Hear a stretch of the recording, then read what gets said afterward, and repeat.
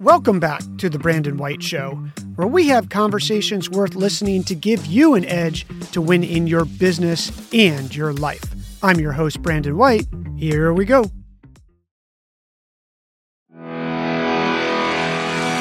Welcome to the Edge Podcast, your weekly playbook about the inner game of building a successful business, making you a happier, healthier, and richer business owner. And here's your host, Brandon White. Hey, Zeb. Hey, Brandon. How's it going? Good. How are you, man? I am good as well.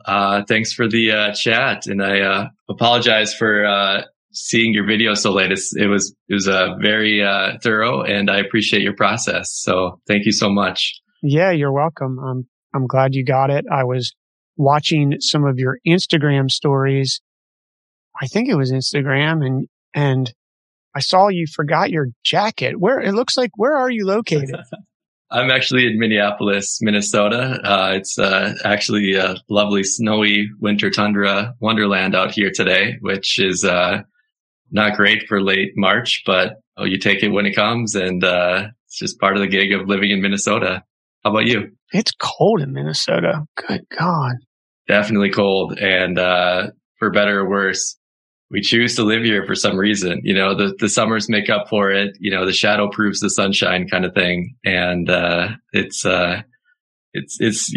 makes the summers better. You know, that trip down to Arizona or Florida is just that much, nicer in the winter. So, that's, some of the good pieces. Well, you're smiling. That's all that matters. I'm originally from the East Coast. I can't stand the snow anymore. We're in Half Moon Bay, California, and it's here in Northern California. We have a lot of microclimates, so it can be. Yesterday it was 58 here at the house, and 1 mile into the Santa Cruz Mountains, which are between us and the other side of the Bay Area, It was 75. So it's fascinating. I was actually, to your point earlier, out there last week, and it was amazing to me how South Bay, you know, you're in San Jose, it's 10 degrees warmer. You drive 20 minutes north to the San Francisco proper, and it's chilly. It's a lot chillier. So I definitely hear you on that. I'm sorry we missed one another. You could have come over here to our recording studio and we could have recorded this. That would have been fun. I am definitely loving the post-COVID, well, not post-COVID, but whatever flavor of COVID that we're in at the moment, version, and meeting in person again. The denial part? Denial part. I think that's the stage. Without getting too crazy on politics, I think it's just denial. I don't know. It's just not talking about it. Well, we're talking about legal IQ. I was excited when I read about your Model 1 because I think how it can help business owners on I'm going to let you describe it. It looks like sort of a freelance model, but can also help law firms or small law firms in helping them, I guess, grab revenue and put people to work who may not have work at the moment in that sense. So you can turn people off and on. And in the past, it's been hard for business owners to get an attorney and do it by case. I think there's some other sites out there that sort of help that, but it looks like that's what you've come up with. Yeah. And thank you for the kind words around that. So we actually switched to officially Legal Q as the name going forward. We have had some back and forth around that and are going with Legal Q going forward. And to your point, we help people get access to attorneys that you just need a simple answer to, right? A lot of times in small businesses that you have, you know, an attorney maybe that you know of or you helped you incorporate or what have you, but you are afraid to reach out to them because you could see that as, you know, show up as a, $300-$400 bill next month. And funny quick story, side note on that. So I'm an attorney. My co-founder, Wagma Garwal, she's an attorney as well, you know, for our sins. But we actually reached out to an attorney in Minnesota to help with some just regulatory questions that we had, right? We looked on their website, had a Calendly link to an introductory call. We're like, cool, let's do the intro call, see if we like them. And want to see what we can learn and see if it's a good fit. So I booked the Calendly, and she and I were on for an hour and had a good call. Like, thought maybe we could work with them in the future. And the next day, in my email showed up a $460 bill. And I took a screenshot and sent it to Wagma. And I'm like, this is the exact thing that we're solving for. Because if two attorneys can get caught in the trap of, do I have to pay for this or not? Like, Lord help the layperson that's in the midst of trying to ask a simple question as well. So honestly, it's too complex in legal today. There's a lot of regulatory reasons. There's a lot of regulatory capture. There's a lot of just honestly historical reasons that legal hasn't been warming up to technology like other industries do. And it's terrible. Like, it needs to change. And we are here to kind of help push that forward. And I think the pandemic has showed us that people today are now finally comfortable with talking to professionals using technology, right? People are using telemedicine to talk to their doctors. They're using their phone to talk to your therapist, right? I use BetterHelp. I love it. I talk to my therapist weekly. I've never met her in person. It's always just on the computer, and I find a ton of value in that, and it should be that simple to talk to an attorney. And so any legal question you have will always be free, 15-minute consultation. You can ask anything from, hey, I got a PPP loan that I still have questions about because it's overly complex. It's terrible for many reasons on the user experience side. What are my kind of next steps with that?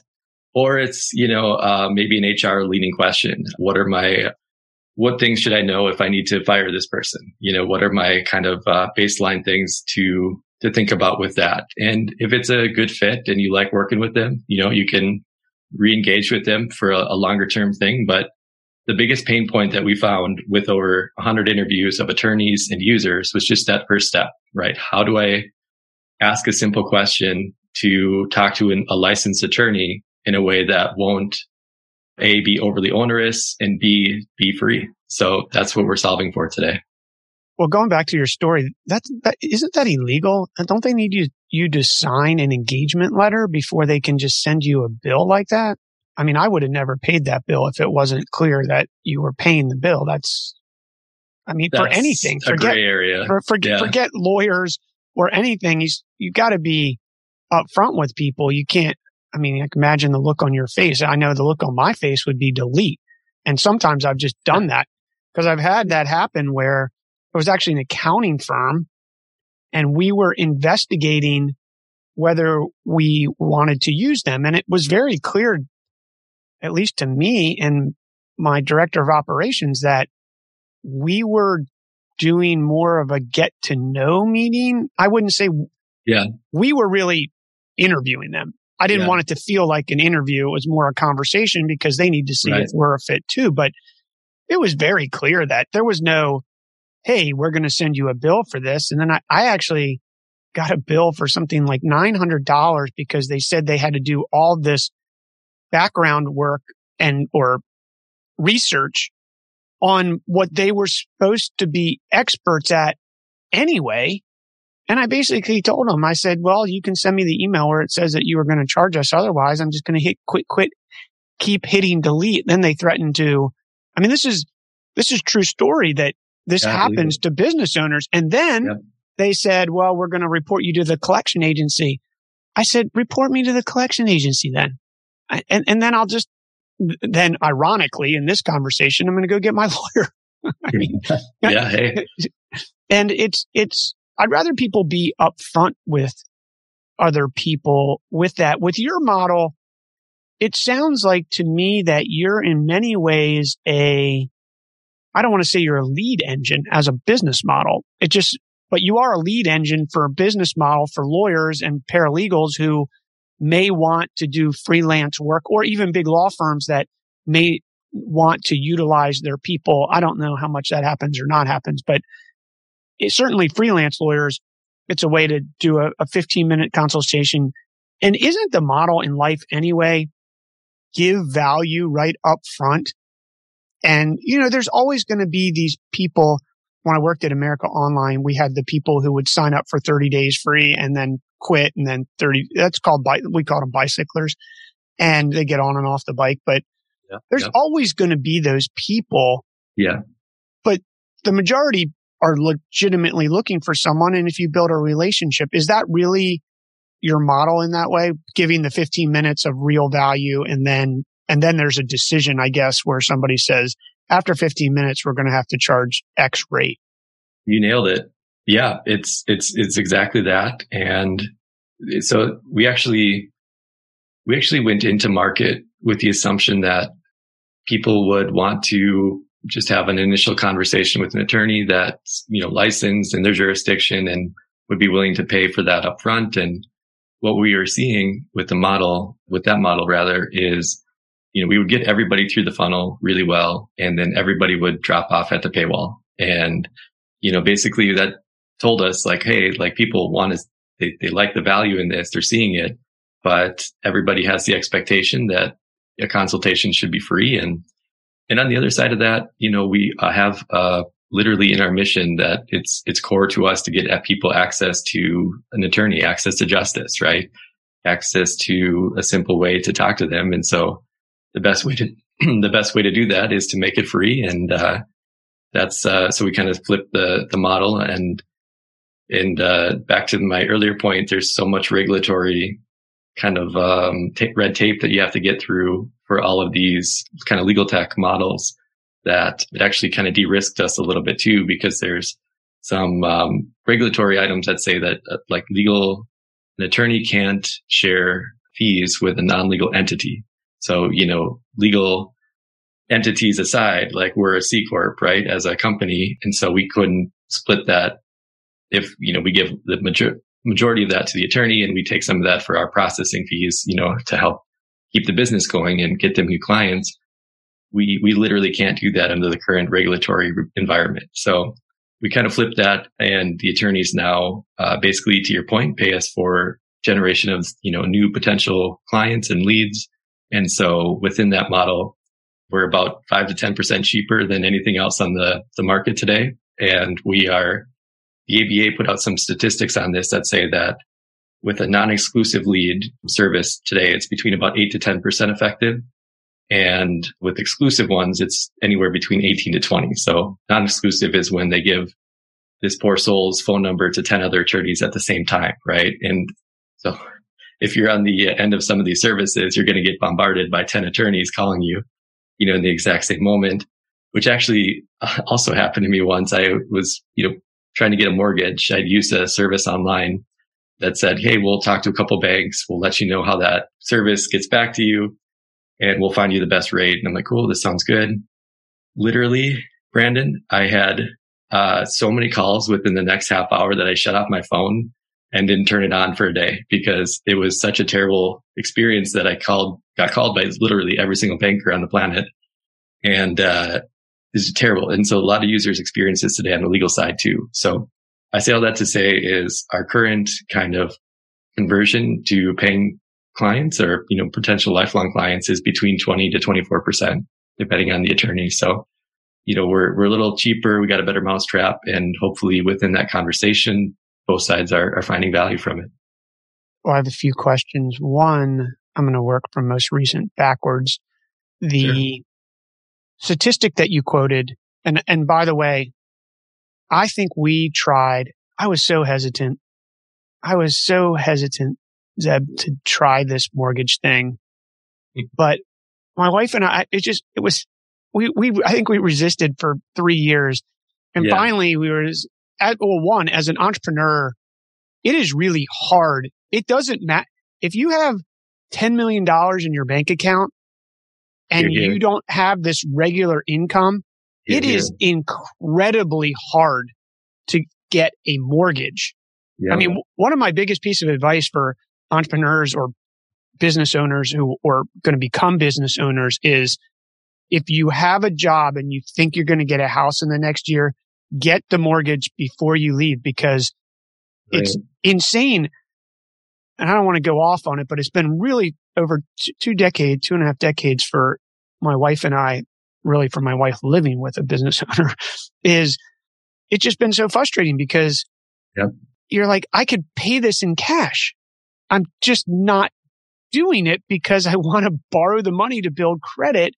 And why wouldn't I leverage money? But that's neither here nor there. That's sort of some background as to this little bait that's out there. So I think we did Rocket Mortgage and had the exact same experience that you did. In fact, I just got a text. This is over a year ago, and I'm still getting text. Terrible, man. It's terrible. Right? Yeah. It's horrific.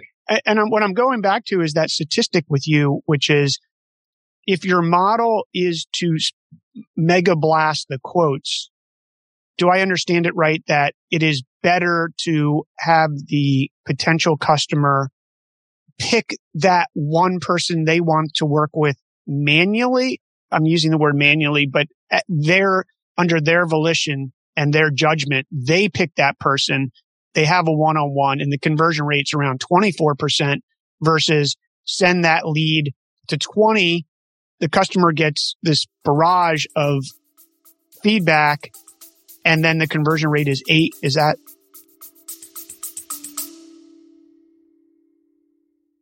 This episode is sponsored by the Halle Financial Team at Expert Lending. Buying a house in today's market is competitive, and you need a lender that can close fast and get you the very best rate. The team is licensed in 48 states and has over 20 years experience in the real estate and lending space, and access to lending rates that most mortgage brokers can't get. I know because I'm an investor in the team. If you need a mortgage or know someone that does, call or text Kara at 571-271-9086 and talk to a real human who will give you the customer service you deserve. Again, call or text Kara at 571-271-9086. Now back to the show. Yeah, you nailed it. And it's just a better user experience, right? Like if you have a question, you can do text, voice, or video chat with an attorney on demand, right? I mean, it's as simple as that. And there's no hidden fees. There's no other ways to do it. Like if you choose that attorney, great. We're happy. You're happy. If you want to do another consultation to find a different one or a second opinion, you can do that too. And so I think that's to your point, like the freedom where you get to choose, who you're working with versus the hypothetical choice of 10 attorneys. But in practicality, it looks like you having 10 voicemails that you have to sift through, to try to find a frog to kiss to get your prints. Like it's literally, that's the option today. And we think we can do that more simply, and people are smart, right? That you can choose your attorney. And if it takes a couple different chats for them to figure that out, that's on your terms. And I think that's the magic in kind of the one-on-one consultations versus the broad blast of what some other competitors do. I think I don't know. I don't want to get off on the marketing tangent, but I think this goes back to a study that was done in marketing a long time ago, and people, sometimes they misquote it, but they use it, is that if you give a person more choices, they actually stop. And when you were talking, it just got my mind running here. The other place that this happened to me is when I used to look for part-time work on Upwork. And within minutes, It's clear that there's bots. And then your inbox is completely full. And then you paralyze. And in some cases, I've just said, forget it. That can happen with anything. I think that's an interesting phenomena, but it is true that giving less choices is better. It doesn't seem intuitive at first because you want to say, well, I want someone to buy the blue shirt, the white shirt, the khaki shirt, the green shirt. No, not really. The people buy blue and gray and khaki for the most part. But how about you said something I'd like to hear your thoughts more about on the free model. Yeah. So I've been thinking about this for a software company we have, totally not in the legal space. It's a software product that helps people find files they know they have but can't find faster. Meaning, if you were to look for a file that I sent you 6 months ago in your email, that's still hard. It's very hard. I do it daily. Right. So you have to go through. I'm not going to go through the process, but I just wanted to say that that's what I'm thinking. And in the SaaS business, and in many ways, you are in the SaaS business because you're in a recurring revenue type of situation. There's giveaway for free. And what you described when you were seeing your initial customers come through, they were going to the paywall and stopping. And you described it as they saw value. My question is this, and I'm asking because I'm struggling, I'm working my way through with my co-founders. The same thing is it actually that they see value, or did they just see something for free and they weren't going to pay anyway? And I'd be interested if you were willing to share in general, not exactly, but statistics that said we were getting 500 leads for free. Now we see 50, but they convert more. And I'm going to use one example for listeners where I learned this lesson absolutely the hard way. Was first company we were trying to get. This was early internet. This is 1998. Okay. Yeah. We were trying to get more traffic. Yeah. So we said, invite 4 friends and we'll send you a free koozie. Love it. Well, luckily we had an intern named Corey, who I still stay in touch with. He's like greatest kid in the world. That's amazing. But he fulfilled koozies for probably 5 weeks every time he was in the office 3 days a week. Wow. But those people who got that free koozie were actually not our customer. Whereas if we have said, pay $1 for the fishing koozie, we probably weed out. So what do you think based on this experience? It's a great question.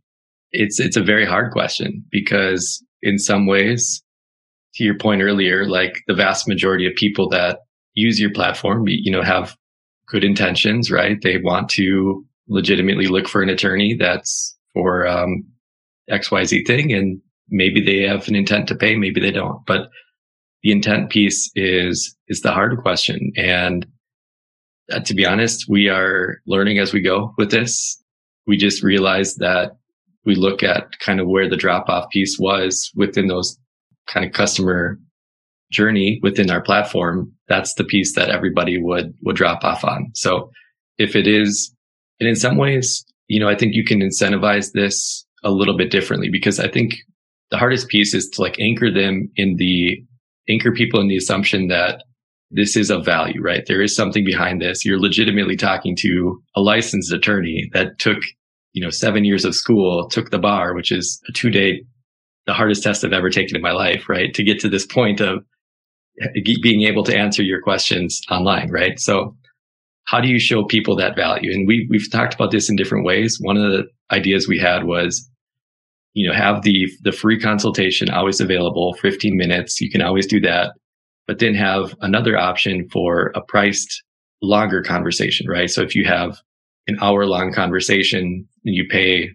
$109 or $150 or whatever the kind of price point that we get to with that, still cheaper than some industry rates, but also kind of anchoring them in the price point that says oh, there is value behind this. I'm getting the free version here, but also I could do a paid version, which is XYZ.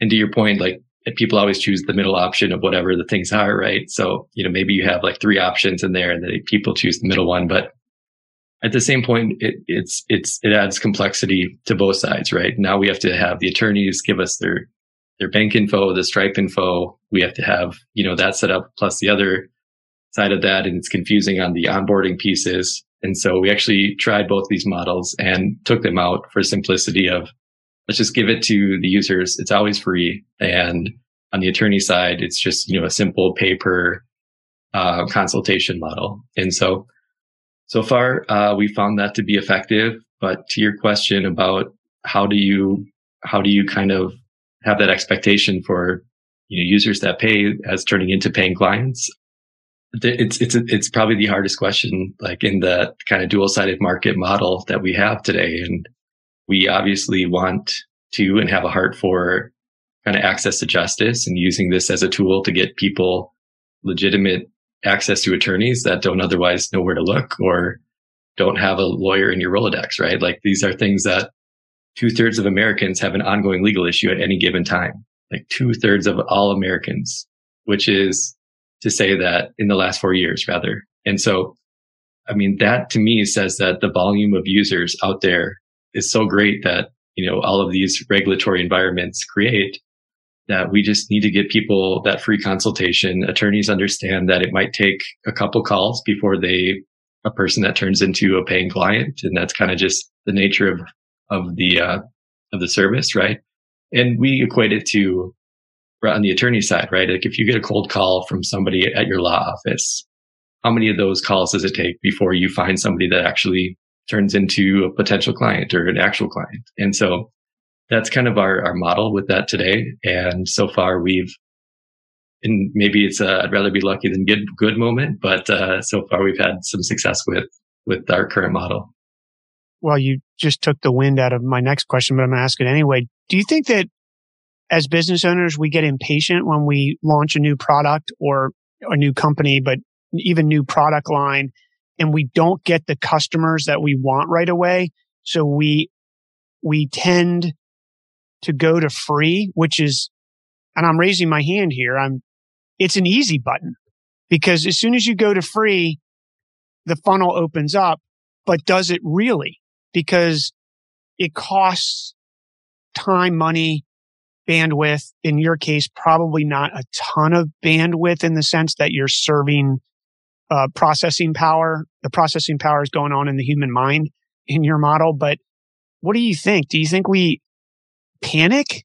I mean, I'm using that word. Yes, I 100% agree. And it's not so much like, at least on our end, we understood that the attorneys would pay us, right? So like on that end, so ours was more of a realignment of what side, who gets paid, or like who's paying us rather.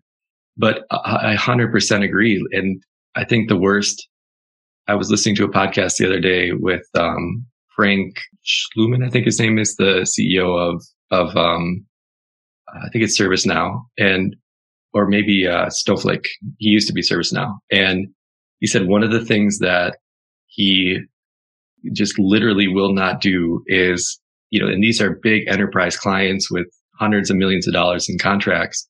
He said the one thing that he will not do is give them a deal on making the sale. He's like, I will show you every single part of our process to migrate your data to us. I will show you how all of these other past customers have used us effectively. I will show you the ROI on how much you're saving with using us, multi-tenant cloud and all these different things. But I will not give you a deal on this, because the moment I do, you're going to talk to your other CIO buddies, in the industries. And now we have to give 10% or 20% off to everybody. And it just cuts your margins to nothing. Right. And so I think that's the piece to your point. Like the free model itself is not the way to do it. Or if it is, limit it, right? Like we're going to give 1 free X or 2 free Ys, based on some value that you're deriving from that person, right? So if in our case, we have an option for attorneys to introduce it to other attorneys, and for every attorney that we get, additionally on the platform, we'll give you a couple free leads. And so, we have some margin loss in that because it costs us money on the CAC side to get those users onboarded and onto the platform. But, we're also in kind of expansion mode. So that's more important to us at the moment, to have, a steady supply of attorneys on the platform before we're, worried about the CACs so much on that side. So I think, to your point, 2 things. One is keep the faith, keep the pricing model as is for longer. See if it's maybe a different marketing channel you can use. See if it's a different approach in your messaging to get people excited about, paying for value. Second thing is check your product, right? Like, are people seeing enough value? Get a couple questionnaires out there to say, like, what would be your ideal price point for this? See if there's truly enough consumers that are giving you 7 or higher points on your questionnaire that say, can you actually, would you recommend this product? And if you're not seeing that, wait until you do. And then that you're at the point where you can effectively price that into that model. And then the third thing is, don't give discounts before you have to, right? Like, I think that's the easy button for salespeople is to like, you get someone really close to a close and then all of a sudden you throw on a 10% discount and then they're in. But it's a very dangerous drug. And once you get started on that, it's going to be industry practice after that to do that. And so I think you just have to be very hold the line on your stance with that and get more market data before you choose the easy button, to your point. The other thing that I don't know, what do you think? I like the model. There's been so many different types of models online for businesses that they'll say for $19.95, you get these 4 features. But for $39.99, you get these features. And for $199, you get these features. And I saw a business recently that I signed up for. I think it was actually a podcast recording or editing. I forget. We've been looking at other things besides Zoom, and which are just better for recording. If we can't do it in studio to have the best thing. And there was a model where it was just the free version. They did have a 15-day free, which almost in some of these products, 15 days isn't really enough to get going. In your case, 15 minutes, it's full feature. The lawyer is going to give you an answer and they're going to learn themselves. If they give the business person or anybody an answer that works and they convert more, then it's a learning process for them. And they have to pay for that lead from you anyway. So they're incentivized inherently to deliver a ton of value in 15 minutes to get that longer. Or they're delivering value, but they're also vetting that customer. I mean, is the case worth it? I think we can sue XYZ. And, a lawyer in general, they always need to hear more, but can start to understand like, hey, you got nothing here. I understand you're upset, but move on. But the model in full featured allows the customer to actually try it. I think it becomes challenging in companies where you have a lot of processing power. I'm going to use MailChimp. Ben Chestnut recently sold that company. I want to talk to him about it because I really want to understand. His whole model, and they didn't raise any money, was free and free up to 1,000 subs or something, I think, still to this day. Well, you're giving away a lot of free processing. So the economics have to somewhere on the back end measure out. But I like this. What do you think about the approach of giving, it's probably in your case as I'm talking it through, I'm like, well, you're full featured, but giving the full features versus this incremental feature model? I think it's a great question. And it kind of depends on where the product life cycle is, right? If it's really early stage if it's early stage, I think you do give it for free up front. If it's later stage and you understand the value in it a little bit better, right? Because I think you have enough customer base to appreciate we have X amount of paying customers where we're just kind of in growth mode to get to Y. Then you can be a little more nuanced on it. But product-led growth is people enjoying using your product so much that they are in-house at a company and say, hey, boss, I think we need another 100 licenses for this thing to get bigger and better, and to kind of your spokespeople. But in terms of where people they need to have a full-fledged version of using it, right, before they're able to see, kind of expand out the net that way. And honestly, if the product value is there and you can define a window for when you can effectively deliver the value to the end user, to your point, 2 weeks isn't enough to test out the software on that side. So maybe they should bump that to 60 days, right? So then you're actually starting to use it in your ecosystem of your daily drivers. And within that, it's a bigger pain point to switch to another cost, or, switching cost is so high rather at that point, in your process, that it's just more worth it to you to pay for it. And so I completely agree that I think you got to give people enough time to realize the value of what the value prop is for them. And then ultimately, even if it's a longer sales cycle, to get them onboarded to a paying version of it, I think a lot of times the people that view companies that are more giving or more, more flexible on their initial approaches, you build up a lot of goodwill during that time, right? Like you build in a lot of, hey, this company isn't trying to nickel and dime me for, every little XYZ part of this process. I enjoy using their product, and you're going to have a better sentiment towards that company. And so I think as we come into this not new, but the modern age of product-led kind of discovery and product-led growth holistically, you need to have some champions, right? Like you need to have those 100 people that are going to shout it from the rooftops. And unless they have a full in-depth version of your application or your SaaS product or whatever your widget you're selling them, you're not going to be able to appreciate that, and you're not going to be able to sing it. So I recommend giving them a flexible, free use of the whole thing. And that's my stance. Yeah, I don't disagree. I think as long as in the beginning, you're going to have to, if you have processing power, you're going to have to suck it up, and you're going to have to figure out how to finance your way. That's a good segue. This is your first solo. I mean, did you work for Medtronic before this? I did. Yeah. So how do you get from, I mean, looked like you had a good, solid, progressing career from looking at your job titles, moving up Medtronic, and then you go from that to starting your own company. That's a big leap. How did that happen for you? Yeah, it's a journey for sure. Basically, so lifelong developer.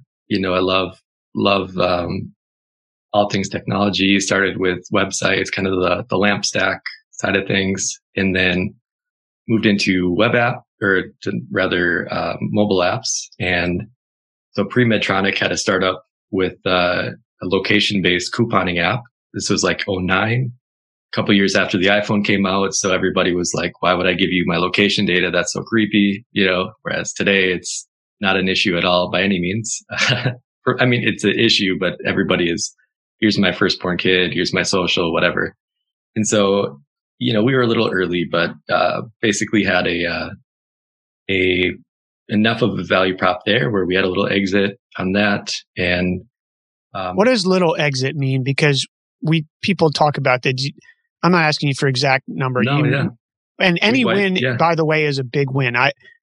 Selling a company, even if you sell it for $50,000, is sort of gives you this realization to the fact that you can actually sell something.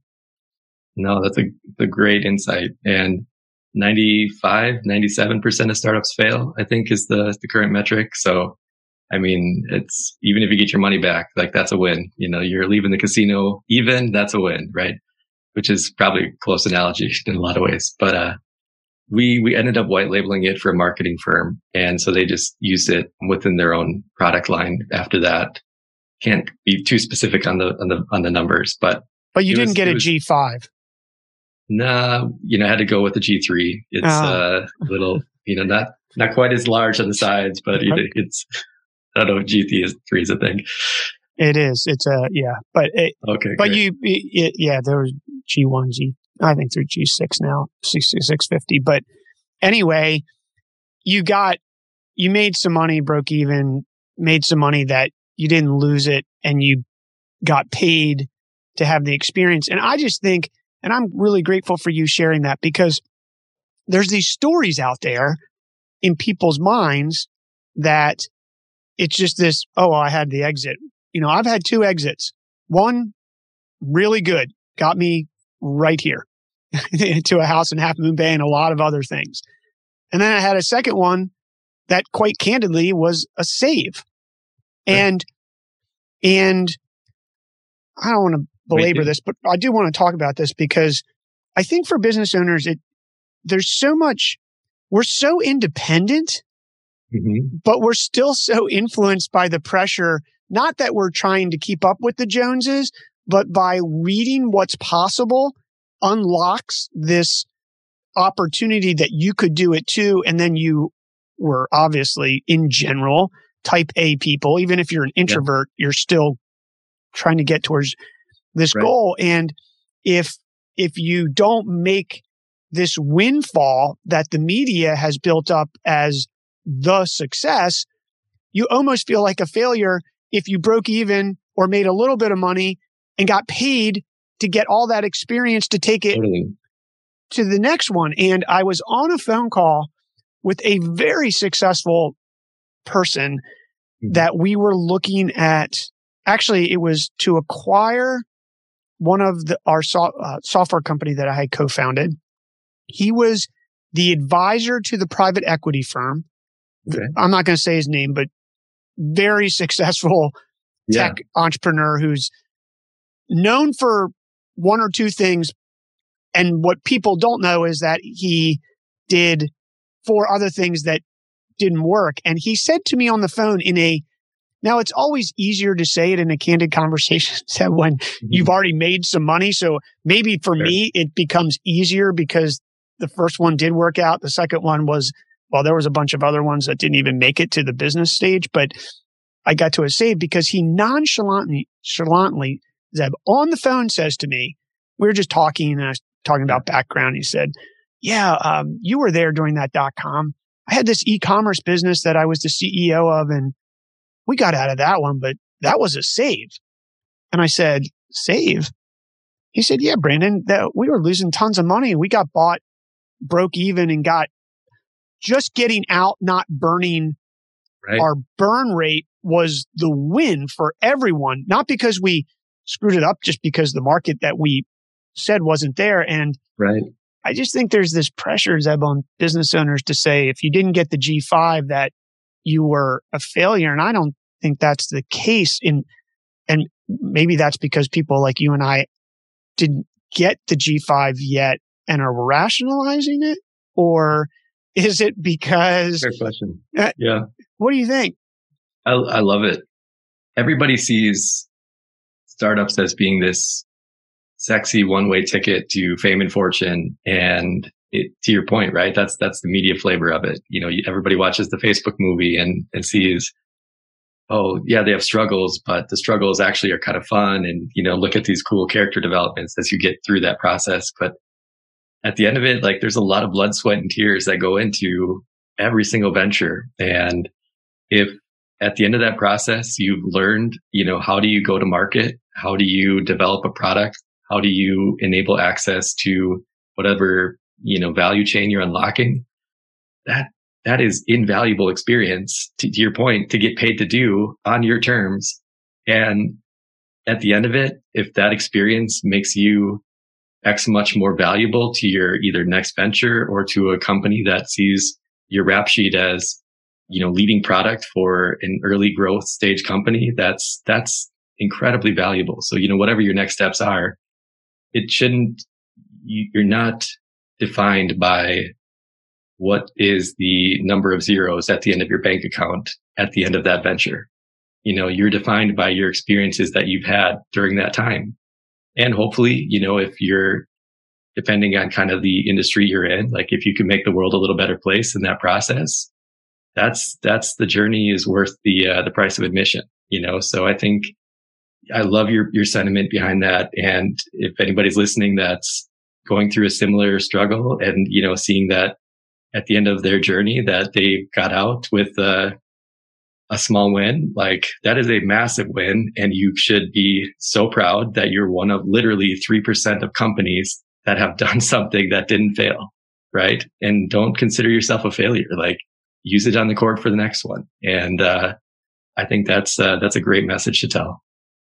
I'm a Golden State Warriors fan, and there's 100 plus games. I'm also like the Giants, baseball, and there's 100 plus games in that season, and they lose. I mean, the Warriors lost last night. I'm really upset about it, but the point is that even great teams lose, use that experience, and they come back. So let's come back to your story. You do a startup. It's a marketing software company. You get a little exit, they white label it, you probably throw off some money. But then you go into big corporate America. Was there some scars that you had and you said, okay, I'm going to go do this, or what goes through your mind? Yeah. So I had a little stop off between them at law school. So, that's glutton for punishment. And truly, Brandon, my goal is to use technology for conflict resolution and for finding simple ways of using it to enable access to justice. And that's core to who I am. And I figured learning about how to use conflict resolution in a helpful way is what I'm going to learn through law school. So that's what I used on that front. And then afterwards, so it's for two reasons. One, I wanted to see what a startup looked like down the road a little bit, which is another thing I recommend for people to do is if you have the possibility to see kind of some of the value chain things that you learn in a big corporation, right? Like procure to pay or order to cash. Like you just don't see those until 5 to 10 years out in the startup. And in a lot of ways, some of those, especially if you want to take your startup from, 0 to 1, but 1 to X beyond that, you really do need to have some of those kind of corporate chops to see what that next level looks like. And so started in compliance over there. So was, fresh minted lawyer, had the technical background, started in compliance. And I literally, my first job was this was when Obamacare just kicked off. And so I literally read all 1,200 pages of the Affordable Care Act. So if you guys ever want some light beach reading, you let me know. I got you. And basically used that to see what the technical implementation was for Medtronic. What are the T&E requirements? What are the different aspects that you got to keep accountable to Medicare, Medicaid, all the fun things with that. Trial by fire. My next role was internal audit. So I learned how to, like I mentioned earlier, a lot of those value chains, a lot of the cybersecurity pieces, and a lot of just risk management, risk mitigation. What controls do you apply to these different models? And my final role there was to lead analytics for corporate strategy in the channel management department. And basically within that role, my job was to try to use data to go more direct in emerging markets.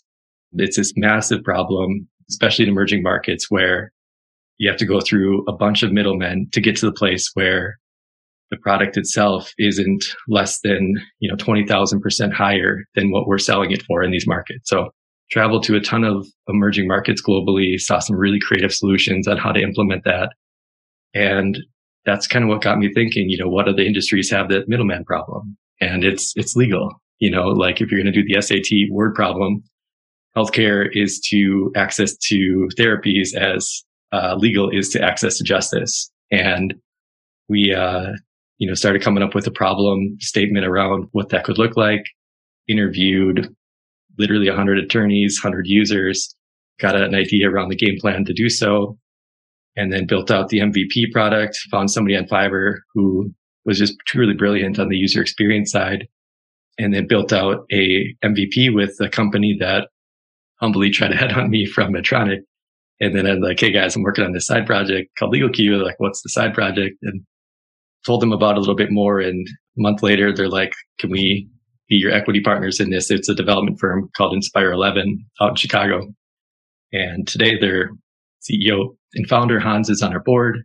And basically, they developed out our initial MVP of it.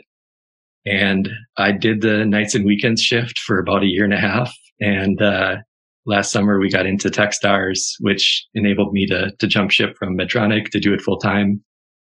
And then been off to the races since, just kind of growing the product, growing the team. I've been super lucky with just the quality of co-founders and teammates that we've had. And that's where we are today.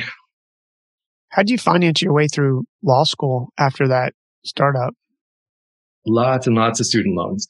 I candidly still have over $100,000 in student loans today. Probably will till I die. But well, I don't know about that. LegalQ could make some money. I mean, that's the bet here, man. That's what I'm hoping for, to pay off my student loans. But truly, it's so two things about that too. A, it's atrocious that the system is doing this. B is everybody thinks that, not everybody, a lot of people think lawyers equals that golden ticket, right? You, again, fame and fortune. Once you get your JD, you can make whatever you want. But there's it's kind of like a bimodal distribution of attorney salaries, right? If you're in the top 2 to 3% of your class, you're making $300,000-$400,000 a year at big law. Like, life is great.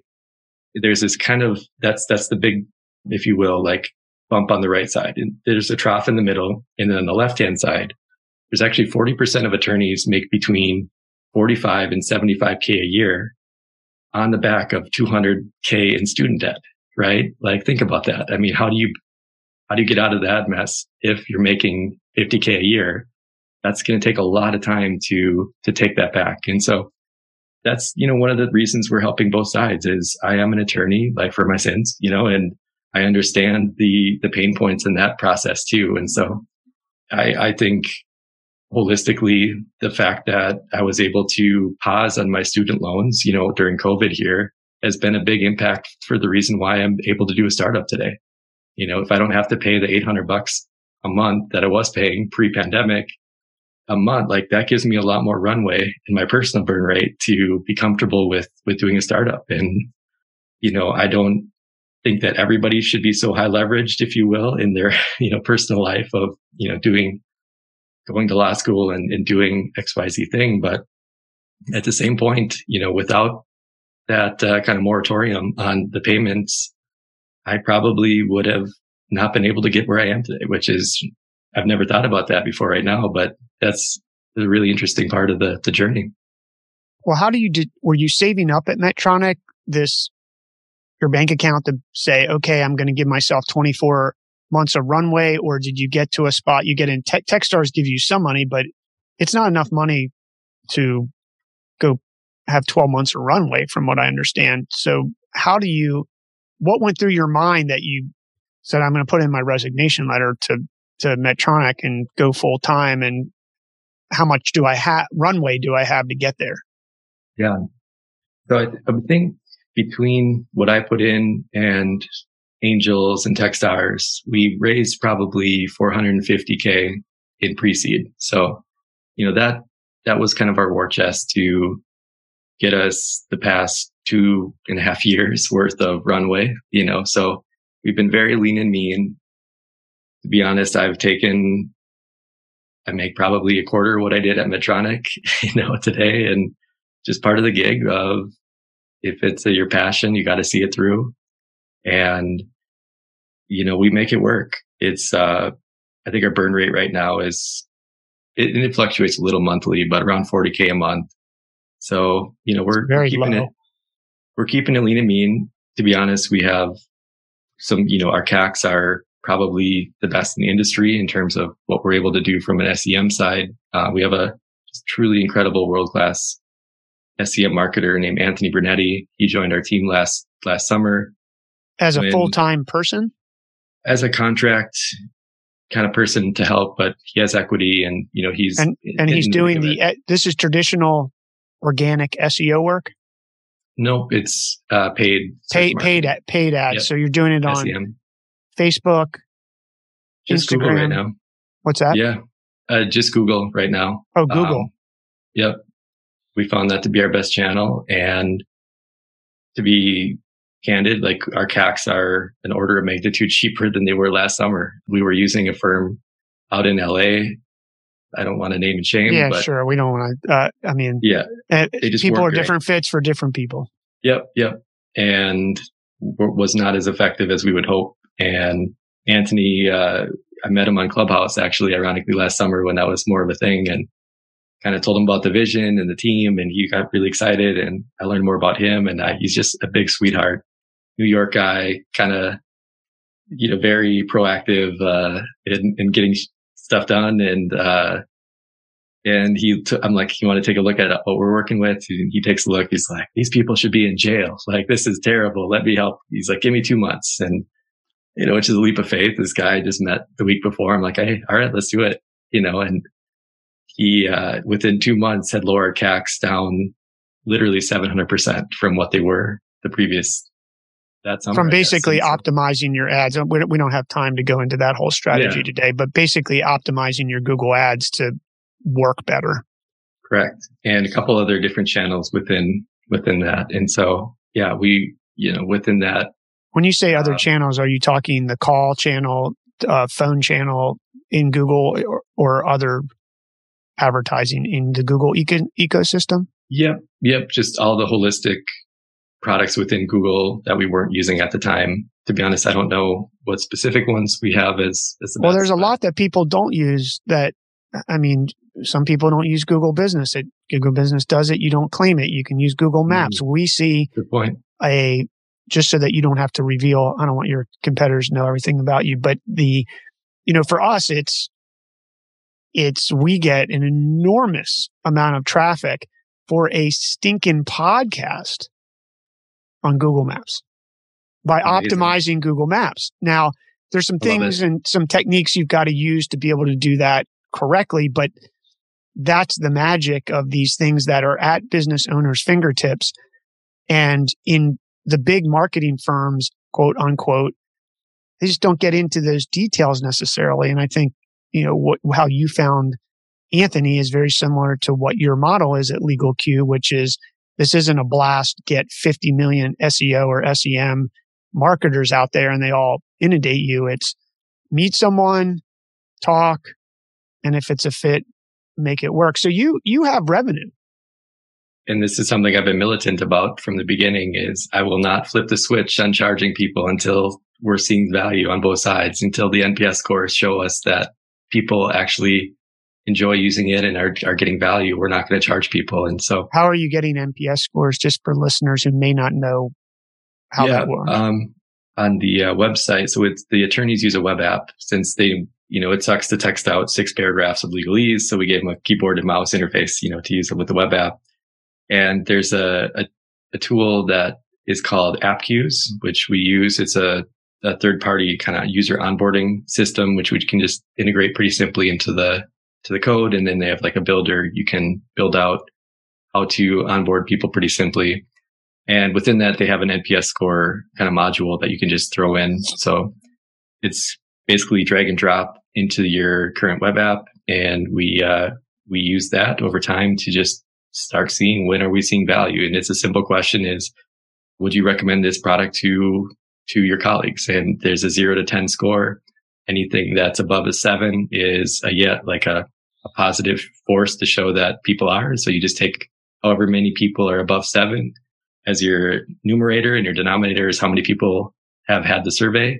And if you have, an NPS score of, that shows that not a majority, but at least we call it 30 to 40% of your users would actually use this product and refer it to a friend, then, you're on the right track. And that's when did you get that? I don't remember the exact date. It was about a month ago. So it's taken 2 years.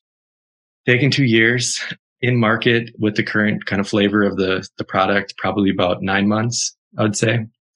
And we didn't measure the NPS the whole time. So we started that probably, 6 months ago, maybe. But since then, it's taken legitimately that amount of time to listen to the feedback that we were hearing, get the customer kind of value set to the place where they were legitimately seeing that value from it. And it's a struggle. It's a slog because you have 30 competing priorities for engineering resources.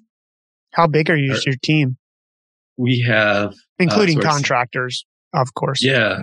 So for engineering, our CTO, Thomas Hornbeck, he's truly, truly brilliant guy, PhD computer science, raised $25 million on his first startup, actually in YC right now, with another company helped co-found. And he's from Iowa and he's Vietnamese. So he moved back to Vietnam a few years ago. And so our engineering team is there. We have 5 engineers out there, 2 full stack, 1 QA, 1 UX, 1 lead, and Thomas.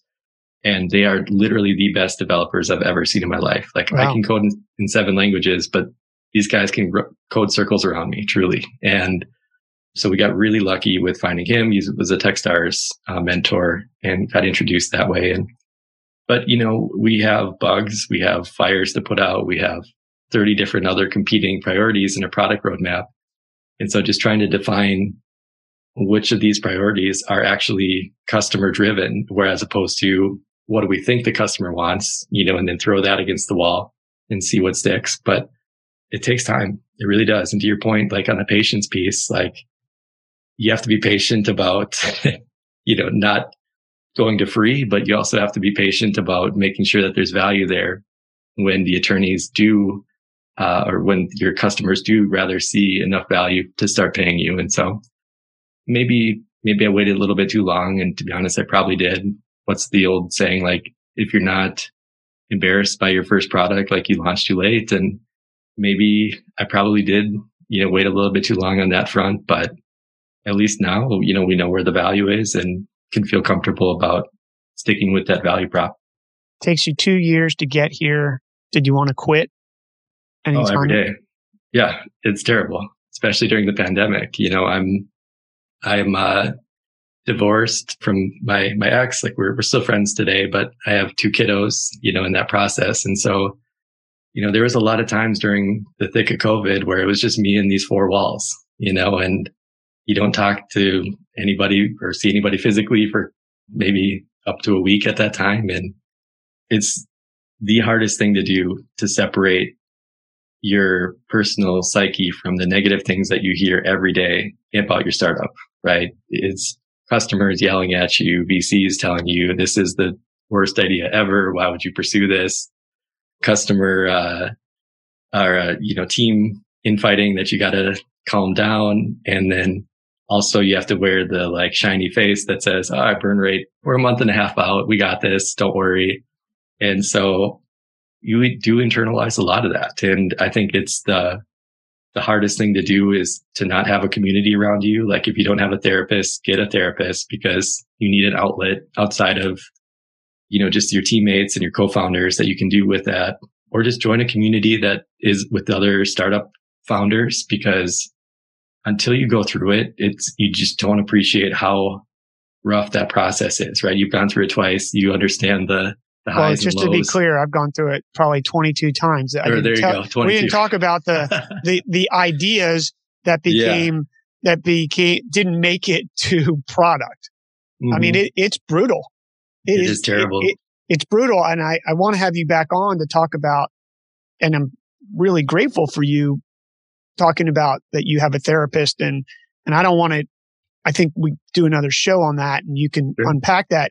I will tell you and listeners quickly, I got a lot of saving graces, and I'm really grateful for what I've had and the people around me, and especially my wife, is I have a master's in psychology with a concentration in counseling on top of the other degrees I have, probably because I need to have therapy through it myself. And that's not the best solution. You should have someone to talk to. I was thinking about it when you were talking. And one of the things is I'm a member, we had this thing called the Entrepreneur Dinner Club when I was in business school, and it would meet on Saturday nights. We'd get together with people who wanted to be entrepreneurs or were business owners. Mm-hmm. And just having that discussion was helpful. I had another group, but it stopped on COVID, and it sort of started up, but it was iffy with some people here in Silicon Valley, over in Palo Alto. And that really helped. And then I think the podcast for me, I have to be quite honest, is I get to talk to people like you and not do an interview, but just like, hey, let's have a discussion. I miss not doing it in person because there's that human connection that happens in person that's very hard. And I am a remote team advocate. Yep. Having said that, people would be crazy to deny the connection that humans have when they're together. Legally. And I think that you really got to have a group. And I've started this show with a lady on Fridays here on the Edge called On Business that probably spin off into its own show. But just having business owners to talk to one another openly and have a candid conversation. I understand some people just want to get press, and that's fine. But having that dialogue, because the inner struggles that go on they're just really hard. I saw a lady, speaking of that's just on my mind. She wrecked her bike. She's a Irish national champion. I'm a road biker, and she got hit by a car, and she's coming back, and some people did a GoFundMe for her because in general, sort of like your stats, which people just shake their head at. Yes, there's professional cyclists like Peter Sagan who make $4 million a year. And then there's everybody in the back of the peloton that make 80. And then there's women who are pros who are making 28,000 and, dedicating their lives to this pursuit. Yeah. And they did a GoFundMe anyway. She posted because she just really wrecked her knee and her wrist. And she went to the doctor yesterday and she posted another post this morning that said, hey, look, people have asked me, how are you keeping your shit together? Yeah. Like, I'm not keeping my shit together. I'm only posting when I have a moment of my shit together so that I can talk. And I think that's the story of entrepreneurship.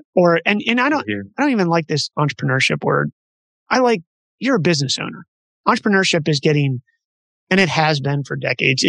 To me, it's becoming, everybody is an entrepreneur in their own way. There's really a difference between what is perceived out there as entrepreneurship and sold as entrepreneurship and being a business owner. Like, you got the product market fit you're doing. I'm not cheapening that process because that's fair. However I was built, sometimes I try to figure it out. I'm like, why do I keep doing things from the beginning? Like, from the idea. Why can't I just go buy? I think one of the flipping companies, we had somebody on the podcast, and I went on there. I was like, I just buy one of these companies and just run that. But there's just something in me that likes that challenge, but it's ugly. Very ugly.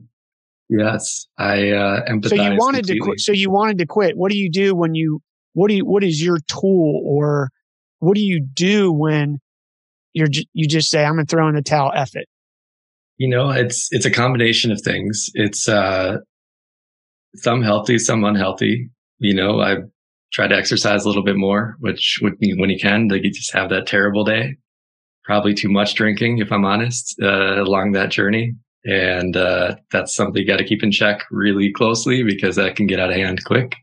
But part of it is just having a mission that will better the world.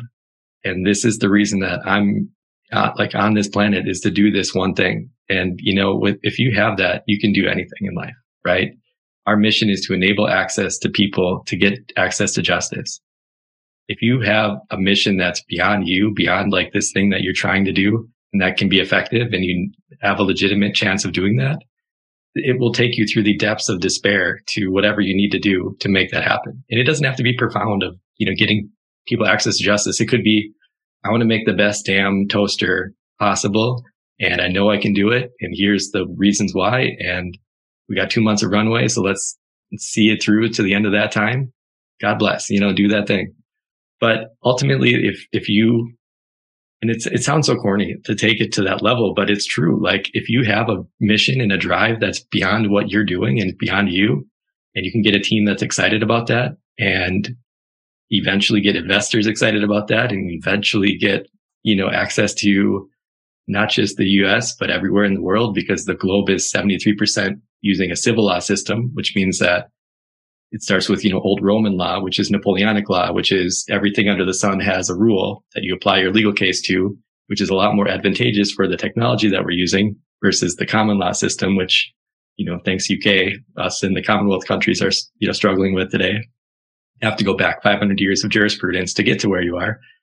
It's just seeing that opportunity, right? And understanding how much of an impact this can have in the world broadly, while also, just having the dedication to see it through, just getting so numb to the fact that these are all these negative externalities that are happening to me internally right now that, you do need outlets. And I 1000% have cried myself to sleep a couple times during that process, legitimately. And, it wears on you, but just having the resolve to say that this is the mission, this is why I'm here right now, to do this one thing and do it well, will get you through a lot of bullshit that you have to deal with on your day to day.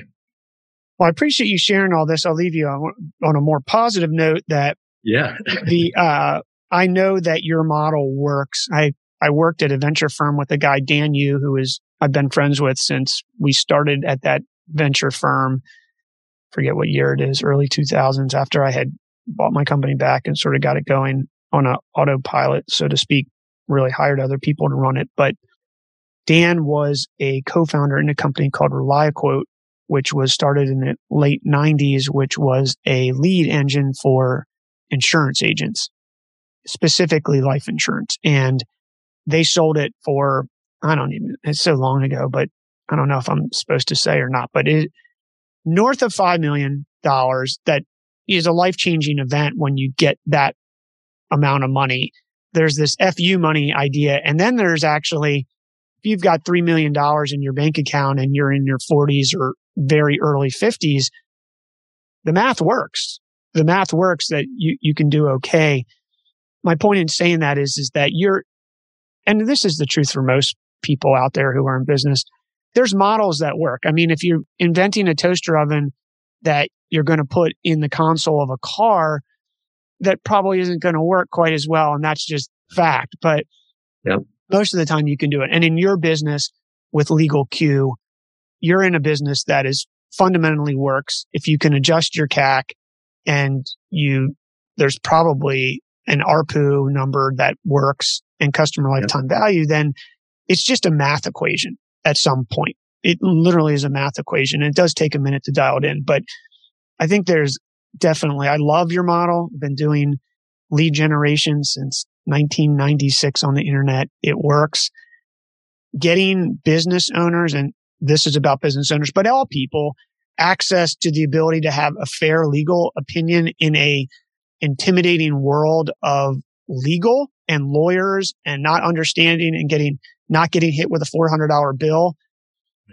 That can be life-changing for some people. And even business owners who are in business making 7 figures in revenue, not getting hit with a multiple $1,000 fee, or at least knowing what that is going to entail, it's just life-changing. I can't tell you how many people I've met, and I nonchalantly say, "Oh, well, my lawyer," and they're like, "Well, I don't even know where to start to get the lawyer."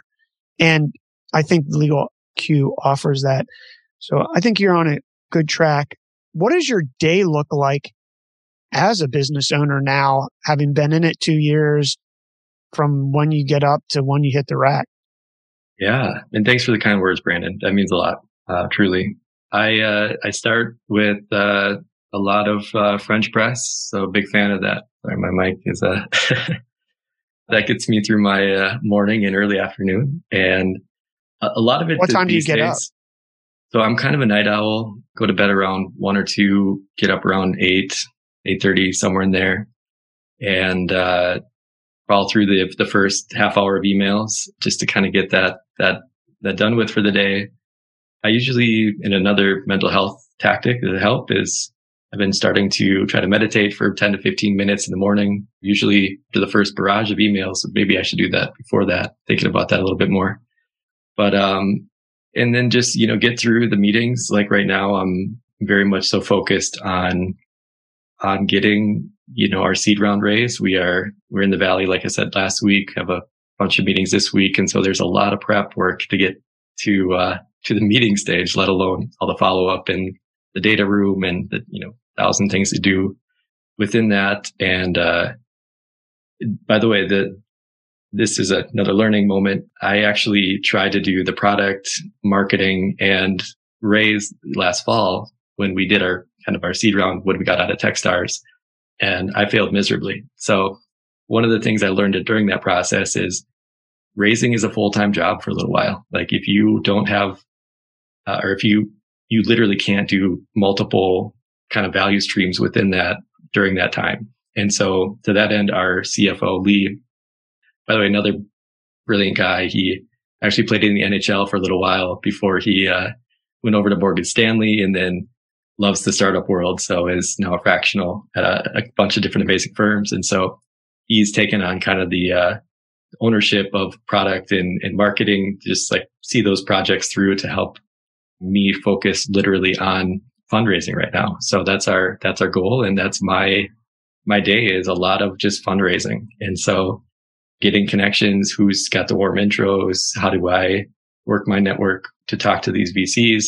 And to your earliest question, doing a literal sandhill shuffle down Sandhill Road and, enabling getting out the hustle and making it happen. And we've had so many great conversations, and I'm pretty confident we'll get there, but it's a full-time job just to do that alone as a startup founder. And then your day right now is spent fundraising. You're up at 8:30, you hit the caffeine, and then you do some meditation. Do you take a break in the evening over dinner? Because there's this from 6 to 1 is 7 hours. That's a day into itself. Is that quiet time? What happens between then? It's a good question.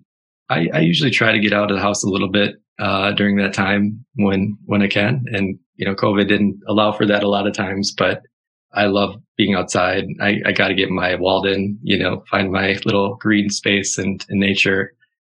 But after that, I'm kind of back into email mode. And I think it's the technical side of me I've always been a night owl. I think some of my best coding I've done at night, and you just don't have any distractions. There's no Slack messages coming through, right? It's just you and your podcast you're listening to and your code, and I think that's probably conditioned me to be more on the night owl side of things, even when I'm not directly into the code any longer. I'm more on the operations and management side. I just find it to be a peaceful time to get that work done. And, I usually start fading at a 1 or so or 2, or depending on the night, maybe a little later. But that's, different people do different work effectively. And one nice thing about having your engineering team in Vietnam is, the sun never sets on the LegalQ empire, right? Like we have, the teams there, and they're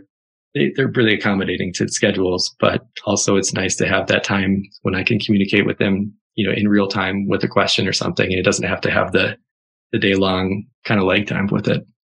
I appreciate you sharing that. You've dropped a lot of tips and information along the way in our conversation. Could you summarize 3 high percentage tips for fellow business owners out there? Yeah. So the first one, and by the way, I love this question. It's brilliant. And I think more people should distill these down into smaller bite-sized pieces. But number 1 is get the information from your customers before you launch any kind of thing in your product. So one of the things that I did wrong early was overbuilt. There's probably 25% of LegalQ's engineering effort today that has been completely overbuilt. We didn't take any account of, do customers want this feature? And if you take that to the length of how much time that takes, that's 2 months of development effort to find out that this feature is worthless. So get the customer feedback first and then build. Number 2, to your earlier question, don't ever have discounts as your first kind of point in making the sale. Like use kind of a try before you buy model. Use a discussion with them to say, hey, can I work with you on developing the product to get to the point where you would pay for this? Get that feedback, get that understanding of where the pain points are, and then your price point will be exactly where it needs to be. And number 3 is, to our point earlier, is get some mental health help. Like use somebody that's a professional to truly help you on your journey, because I wouldn't be here where I am today without that. And I think especially during the pandemic, when everybody was at their wits' end, let alone during a startup, you just need an outlet to talk to someone professionally. And I would highly recommend that every single person follow that journey too. Those are great tips for business owners, and I don't think anybody's ever given the mental health one, which I think is possibly one of the most important ones. So thanks for doing that, Zeb. Where can people find LegalQ? Thank you, Brandon. LegalQ.io, LEGALQ.io. And, if you're a user or need a legal question, we have a form on there. You can download the app. If you're an attorney, we have an attorney page. You can check it out as well. And we'd love to chat. Well, thanks for coming on the show and pulling back the curtain, really sharing true information and being, I don't know what to say, just candid with people that, here's what's happening. Legal IQ is a great idea, giving people access to legal information and answers that they need that can be intimidating. So thanks a lot, man. I'm looking forward to following your journey. Thanks, Brandon. You've been a great host, and you just have a real easy way of having a conversation, and it felt like we were having coffee together. So I really appreciate you. Thank you. Right on, man. Bye, everyone. Thanks for being generous with your time and joining us for this episode of The Edge. Before you go, a quick question. Are you the type of person who wants to get 100% out of your time, talent, and ideas? If so, you'll love our monthly Edge newsletter. It's a monthly playbook about the inner game of building a successful business. In each newsletter, we pull back the curtain on our business and show you exactly what's happening, the real numbers, real conversion rates, lessons learned from failed and successful strategies, and how we're investing the money we make from our business to outperform the general stock market. We lay out what we're doing to get 75% conversion rates on our product pages, how we're optimizing our Facebook, Instagram, and other paid ads to get our leads under $3.87. The results from our email A/B tests, results from strategies I test to get more done in less time. That allows me to ride my bike 100 plus miles a week, work out, spend time with Yvette, and still successfully run our business. How I'm investing the money we make from our business that has led our retirement account to average 20% over the last 10 years. The exact stocks, ETFs, cryptocurrencies, and other investments we're buying each and every month, and tons of other actionable information. Imagine the time and money you'll save by having this holy grail of business intelligence. You can take all of it, apply it to your life as an entrepreneur to avoid costly mistakes and be happier, healthier, and richer. As a fellow entrepreneur who's aiming for nothing short of success, you owe it to yourself to subscribe. Check out the special offer with bonuses for you as a listener at edgenewsletter.com. Again, that's EDGE newsletter.com.